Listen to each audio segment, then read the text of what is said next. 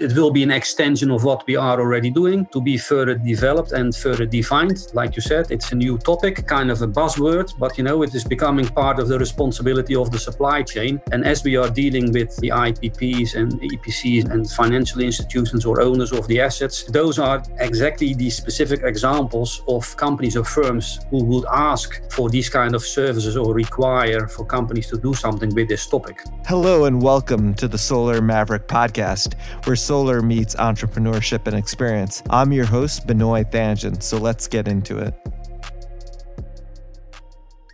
Hi, this is Benoit, your host of the Solar Maverick podcast. The podcast is brought to you by Renew Energy. We're a solar developer and consulting firm. I'm excited on the podcast to interview Paul Van Breckelen. He's the director of ESG and traceability at Clean Energy Associates. He's responsible for deliverables of ESG and supply chain related to services through Clean Energy Associates, or CEA's global team. CEA's team, through its best-in-class services, focus on ensuring quality across all aspects of solar and energy storage industries, and they've been instrumental in supporting the installation of 85 gigawatts of solar power in 63 countries. If you don't know what ESG is, it's been a very hot topic this past year in the solar industry or in renewables. It is environmental, social, and corporate governance. It's an evaluation of firms' collective consciousness for social and environmental factors. It is typically a score that's compiled from data collected surrounding specific metric related to intangible assets within the enterprise. There's a lot of interesting things that Paul discusses in the podcast. Some of them is what is ESG and specifically related to supply chain. He also talks about the importance of traceability now and how they're providing traceability audits of raw materials. And also he talks about the new traceability protocol that allows solar companies to ensure ethical supply chain. That's something that SEIA, the Solar Energy Industry Association, released, which was helped by Clean Energy Associates. And he also goes into the U.S. government withhold release order, WRO, with alleged forced labor. And we're finding that this is having an impact in imported solar equipment coming into the United States. I hope you enjoyed this episode of the podcast. Thank you for listening. Let's get into it. Hi, this is Benoit Thanjan, your host of the Solar Maverick podcast. I'm really excited to interview Paul Van Breckelen. He's the director of ESG and traceability at Clean Energy Associates. And we've interviewed actually Andy Klump and Paul Wormser before from Clean Energy Associates on the podcast. They've provided very valuable insights. And I'm excited to have Paul on the podcast. Paul, welcome. Yeah, thanks, Benoit, for having me here on the podcast. Excited to participate. Anytime. I think it's interesting because ESG and traceability is something that's really been talked about, especially the past year, especially this year. It would be great to learn more about Clean Energy Associates for our listeners who are not familiar with the company. Let me introduce a few words about Clean Energy Associates in short. So CEA is a global technical advisory company that provides comprehensive engineering solutions for the solar and storage industries. So clients are end owners of solar and storage assets who care about consistent, reliable and optimized performance and see value in paying for our services, which are often also provided with a wow factor to make sure we keep them happy. So we want to become the leading global solar and storage engineering services company that creates a tangible impact with our customers by 2025. So that's our drive into the company. And for that, we offer a couple of services. So comprehensive quality control and testing, engineering, design, technical advisory, supply chain management, and full component traceability, in-depth supplier and market intelligence. And by now we are active in like 60 countries, visited like many factories in the photovoltaic supply chain with 90 gigawatt of projects, value of 75 billion in the industry, not too recent, but also like 4 gigawatt of storage facilities. And that's all being built up by Andy Klump, the person who you referred to in the last 13 years, with a base in both the US and in China. We've got quite a few people on the ground in China. And you're based in Shanghai as well. That's where the company's primary. Yeah, yeah. Is that the primary headquarters of the company? I know there's multiple offices all over. Yeah, the main headquarters of the firm is in Delaware in the US, but the kind of the corporate headquarters where all the activities are, or quite a few activities are coordinated, and where Andy is based is in Shanghai. That's very helpful. And I'm excited to learn more about your role at CEA. Can you talk about what you're doing as Director of ESG and Traceability? Yeah, let me elaborate on that.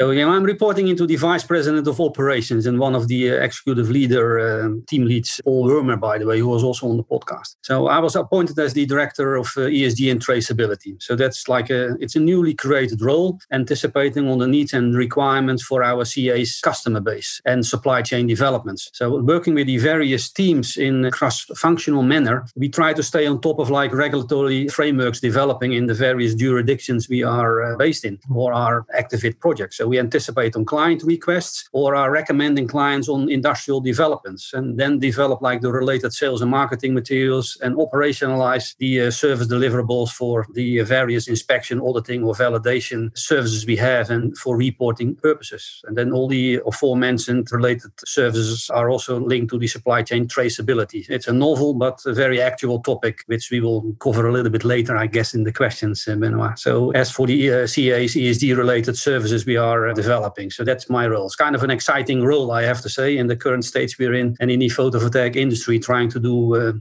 some good to the world also by trying to increase the implementation of renewable energies on a large, even global scale. Yeah, definitely. That's really helpful to understand. And it would be great if you could talk about your background before CA. I mean, it's amazing how much experience that you have and perspective that you could bring to the position. And it would be great to hear about your background before joining the company.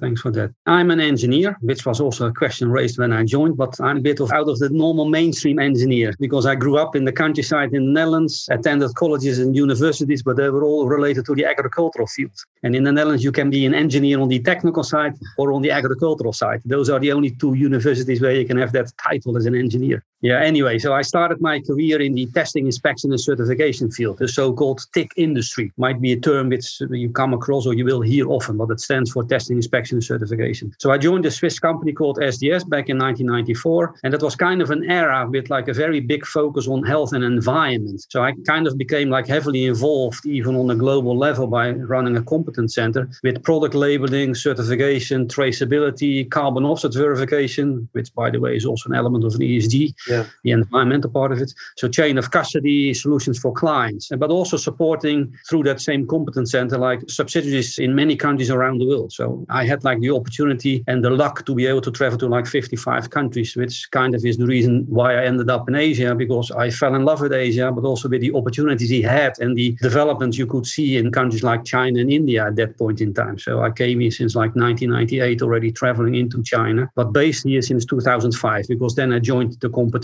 Bureau Veritas, again in roles linked to product development, innovation, efficiency improvement, data mining, and again traceability. And then in the same period, based out of Asia, I joined TÜV Nord, where I was the regional COO for that company. But more importantly to mention is that's where I got heavily involved in renewable energies in the sense of setting up specific departments for wind energy and solar. So that's where I was allowed to issue a few certificates to clients in Taiwan and in China already for photovoltaic. Then a few startups after the TIC industry experience. They were all also related to sustainability and environmental impacts, trying to reduce impacts on the environment. And that's kind of where I got exposed to ESG through board involvements, financiers and loan situations where, of course, you get passed on the requirements of those organizations in trying to adhere to what they would like you to do in your organization. And moreover, also I obtained a couple of postgraduate degrees in corporate governance, so Institute of Director, Financial Times diploma on executive director roles. So joining CA means I bring the necessary TIC industry-related experiences for traceability certification together with the ESG-related activities in this new and opportunistic role.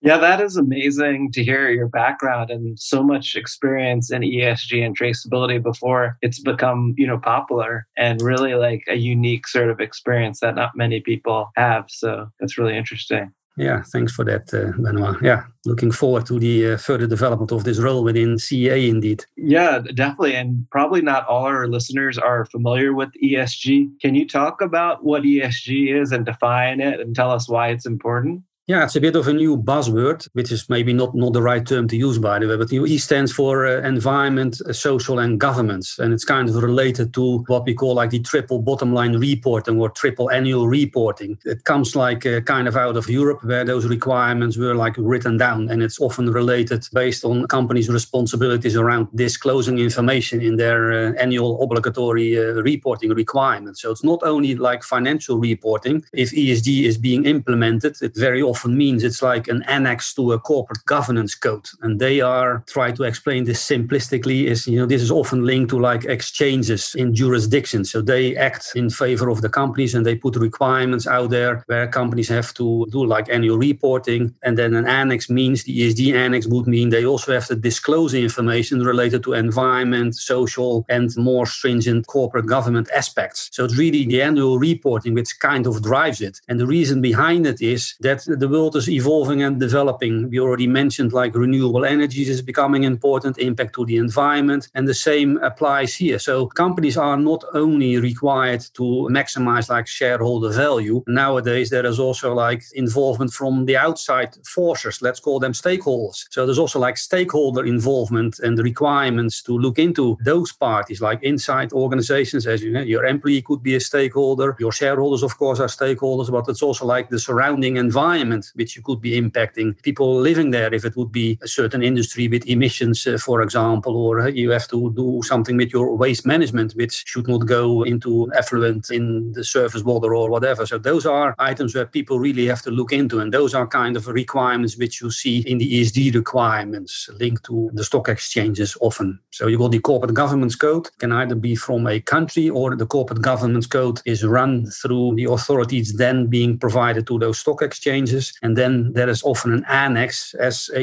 evolvement and development into the ESG-related requirements, which then the exchanges expect to see in the annual reporting. Oh, that is really interesting to understand that. And it would be great to talk about, obviously, we talked about how Andy Klump and Paul Wormser from CAA has been on the podcast. And we know that CAA operates in quality assurance, engineering, supply chain space. How does like ESG tie into what CAA is currently doing? In our current like factory auditing services, we are already involved in schemes and codes like OHSAS, which stands for Occupational Health and Safety, or EHS, which stands for Environment, Health and Safety. So those are codes which companies are certified to, or where, for example, buyers or financial institutions are already requesting to look into those kind of matters. So those are already like elements of audits or validations we are performing. And then the latest development on the traceability related audits for the supply chain integrity means that we are touching already on the various ESG related components. There's not like one global standard out there, but like I said, in those codes, there are elements which ask for waste management or environmental impact assessments or various KPIs being defined, which you measure or try to reduce because it has an impact on the environment. And on the social side, responsibilities for dealing with the safety of your staff or PPEs, these kind of matters, or passing off kind of labor codes if they are relevant to the people you're dealing with. So looking at the employee impacting situations, passing one of those responsibilities, these are already like elements of ESG, Benoit. So it will be an extension of what we are already doing to be further developed and further defined. Like you said, it's a new topic, kind of a buzzword, but it is becoming part of the responsibility of the supply chain. And as we are dealing with the IPPs and EPCs and financial institutions or owners of the assets, those are exactly the specific examples of companies or firms who would ask for these kind of services or require for companies to do something with this topic. So it will just be a further extension of the CA portfolio of services. Definitely, it sounds like a natural fit to CA's services. And it sounds like, as you mentioned, that it's really the supply chain portion and traceability portion related to ESG, not all of ESG, specifically that aspect of it, which makes a lot of sense. Yeah, the traceability part is indeed, it is one of the aspects of an ESG requirement, yeah. Definitely. And, it would be helpful if you could just talk more about like what is traceability, because maybe people are not necessarily familiar and what you mean by when you talk about traceability of the raw materials related to manufacturing It seems to be like kind of a new thing because there are certain developments. But traceability is already existing in other industries also. Like I refer to my experience in the testing, inspection, certification industry. If you think about product labeling, it means there could be like an economical benefit if you would take the advantage to start mix and matching various streams of products. So you would gain from that. So if you think about product labeling and product certification over time, and in even the developments I was involved in myself, very often on the back end of a product certification scheme, there were all kinds of requirements added on the traceability of the logo and the various streams of product inside manufacturing organizations or processing organizations, where there was often requirements which asked for like segregation in time or place. So imagine you've got like an environmental friendly stream of produce or a stream of produce coming from a certain origin. You have to show the segregation in your organization. So that became like an automatic evolvement of those kind of schemes. And you've seen that in like heavily in the food related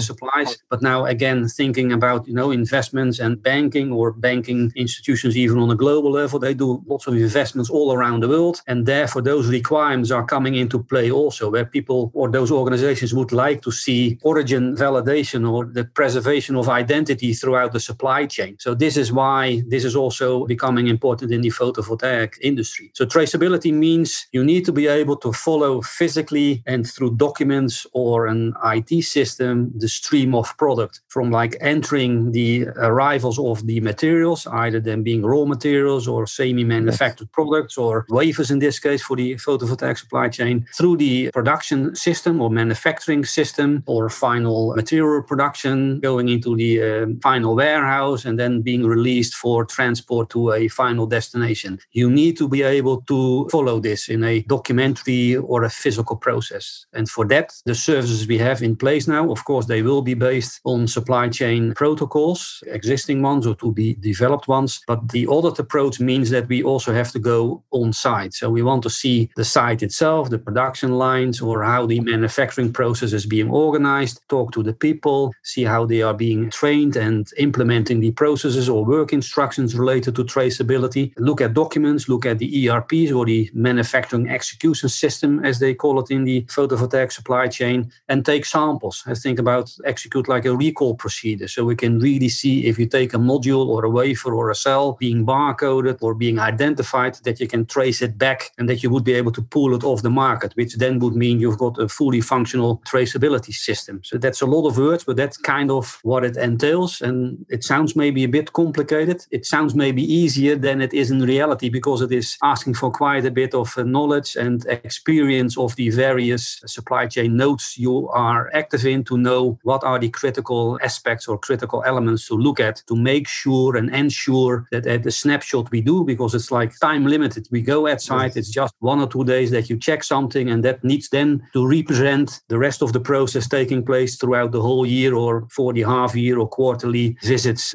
we anticipate to come back on to keep on validating that the system is in good operation. That is the definition of traceability.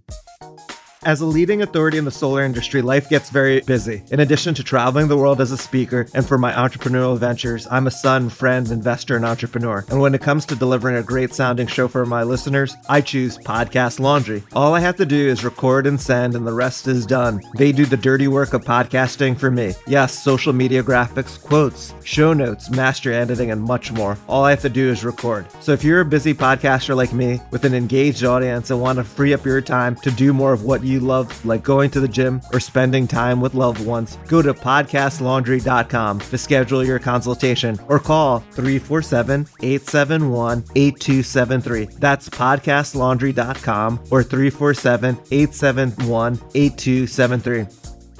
Yeah, that is great explanation. I really appreciate you going into detail because I think you were able to explain it. It makes sense. There's a lot of complexity that is required. And I wonder how many solar panel manufacturers really have those traceability functions like in-house. That's kind of a new development, and in that sense, it kind of goes back to the current situation we are in, where there's lots of questions coming in. And if you allow me, it's kind of an anticipation on some changes in the legal framework of the United States, where where very recently there was like a WRO released, which is like the withhold release order, which means so much as based on former legislation where it is completely forbidden to import any products into the US which might be produced with alleged forced labor. And on top of that, WRO was released, which means that if you export your products into the US and CBP, Customs Border Patrol, Customs would think that it is made with certain materials originating from a source of polysilicon related materials being used in the production process, they could withhold the shipment to be released into the States. So on top of that means there's like lots of questions coming in from clients about like, okay, can you help us with like a traceability solution? So like I said, the legislation and then the related WRO means,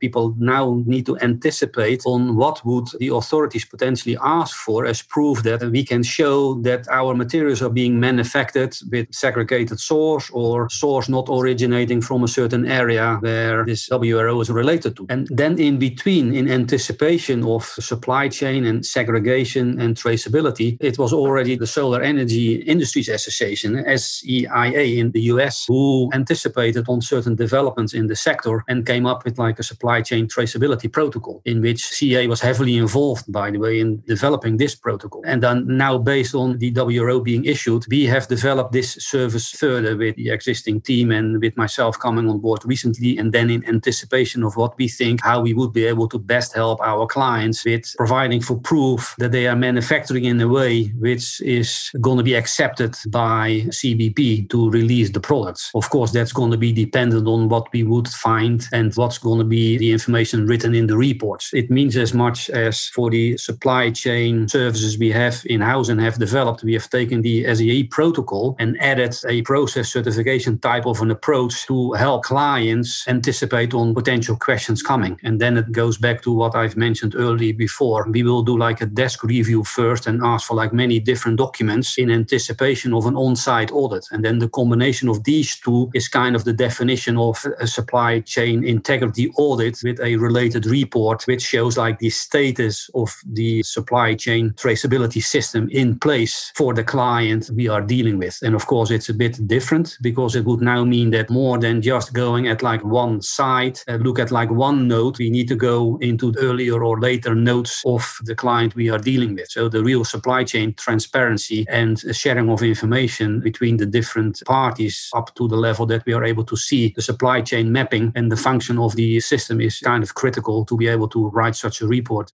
I know you talked a little bit about this before when I asked you to define traceability, but why is traceability important for solar firms or those trying to reach their ESG goals?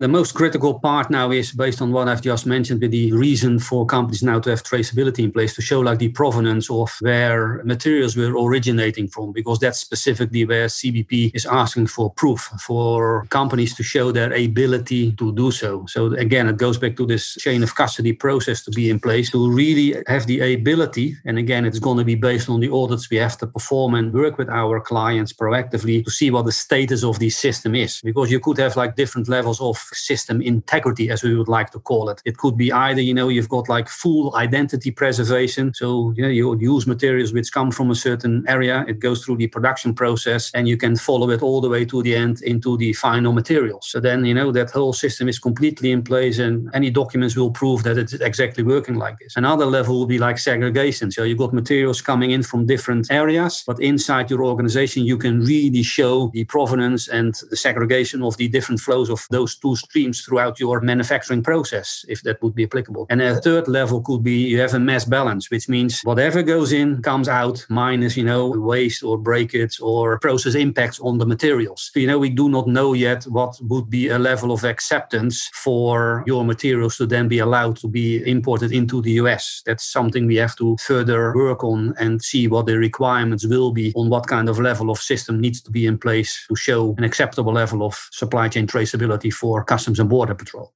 What is the future? I mean, it seems we're in the very early stages. Like, what's the future of ESG and traceability? Many questions are rising and many articles are written about ESG, and even scholars are writing many articles about it, even on an academic level. So it's kind of a new development in that sense, although it's already there for quite a few years. But, it's happening on board levels, but now it's drilling down to companies and implementing the execution side of organizations. So it's not only developed because of this WRO, it should not just be like a negative drive, it is happening because this this legal situation is created. What we would like to anticipate on, which is answering your question, is it has to be a positive approach because, ESG is out there. There are standards there. There are corporate governance codes. Annexes are being included in them, and it gets passed on. And it's especially driven by the financial and banking related financing environments. So it means they will start pushing it down into the organizations they are working with. And many of them are also our clients. So for us, for CEA, it would really mean that, it is there to not go away. It will be an opportunity. So it's better to work on this like proactively, anticipating on future developments, then related, of course, to the photovoltaic industry. We already have like protocol there, which started in the US. And then on top of that, we developed that service portfolio, which it is for traceability, but we would like to try to call it already one of our ESG services, because supply chain traceability, interacting with your supply chain by passing down your values and your aspects you would like to look into as a firm or as a company, you will pass it down into the supply chain. And you need to proactively work on that yourself with your supply chain. So these will be services we will be developing further or are developing now because of the WRO coming out. But again, we would like to call this traceability service an ESG service for the future, because traceability is not going to disappear. I already mentioned we do all kind of auditing. We will develop this further by including this in it, traceability aspect, although many of the audits we do are kind of like the system management oriented, and this is more process oriented. So it still requires more specific knowledge of processes and specificities to look into. But you can add that into an audit team. So, that's something we will develop further by going forward. Again, it will become an extra requirement. It's just in line with evolving ESG demands and developments. Over time, there will even be a global ESG standard. Think about ISO 9000. Everyone knows about it. It's the global standard. Maybe on the ESG side, something similar will happen. Or at least on a country level, there will be a standard there. So then,